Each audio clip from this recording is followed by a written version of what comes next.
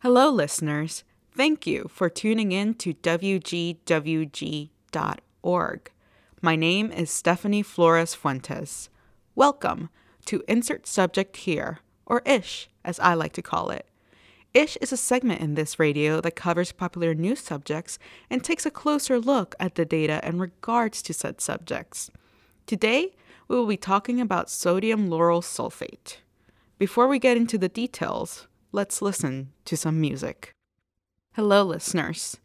This week, we will take a dive into the beauty industry, mostly into the whispers and sometimes even shouts against sulfates. For the purpose of today, we will be focusing on sodium lauryl sulfate, that's with a YL, which is similar to sodium laureth sulfate. Sodium lauryl sulfate, or SLS, is what we call a surfactant. According to chemicalsafetyfacts.org, surfactants are compounds used in an array of cleaning products for their ability to lower the surface tension of water, which in essence makes the molecules more slippery so that they are less likely to stick to themselves and more likely to interact with oil and grease. So, surfactants, like SLS, are usually seen in items that need to be foamy or emulsifiers to help remove dirt and oils. This quality is why surfactants are found in so many products used for cleaning. But the reason why we bring up SLS in particular in this podcast is because of personal hygiene products.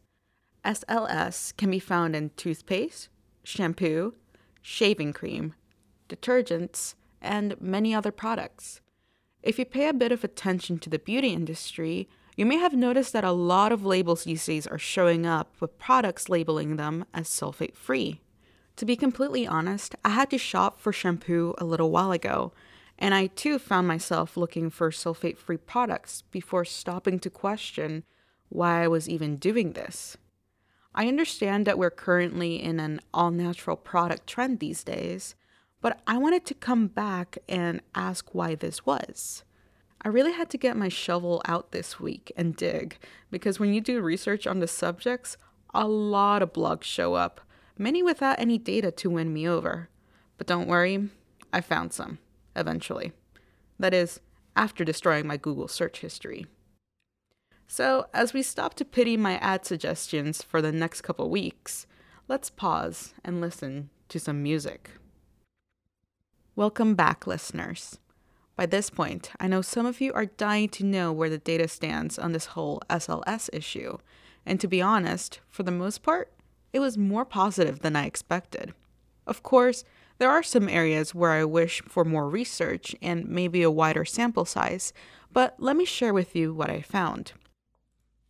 Long story short, SLS is not as terrible as a lot of people have made it sound.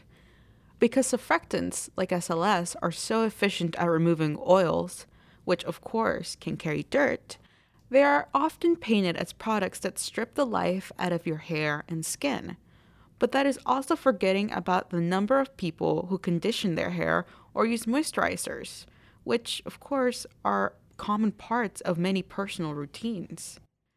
There are, however, small groups of people that should stay away from sulfate shampoos and sulfate products, and these are the people with highly reactive or sensitive skin. Those with eczema or a form of dermatitis can be easily irritated by sulfates. According to a study titled Non-Invasive Measuring Methods for Investigation of Irritant Patch Test Reactions, a study of patients with hand eczema, atopic dermatitis, and controls.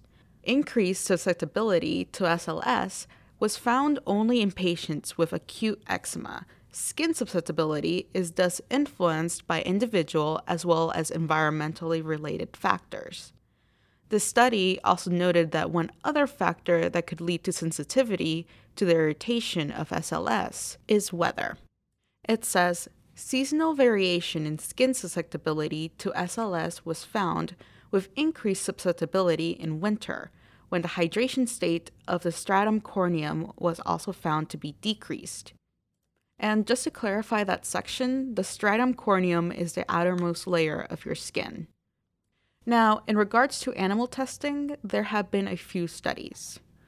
According to the Open Chemistry database, SLS has been tested in their 2017 dataset on rabbits and dogs. In the rabbit test, rabbits were exposed to SLS at varying levels on their eyes. It was found that SLS was a mild to moderate irritant when directly exposed to the eye. On dogs, SLS was tested on their skin and was found to be a mild irritant. PubChem noted that eye contact with SLS can cause redness and pain, and on skin, it could cause redness. But so far, no alarm bells are ringing in regards to SLS. Except, of course, for the love of everything, please don't drink it, which is something that I would probably say about any soap in general.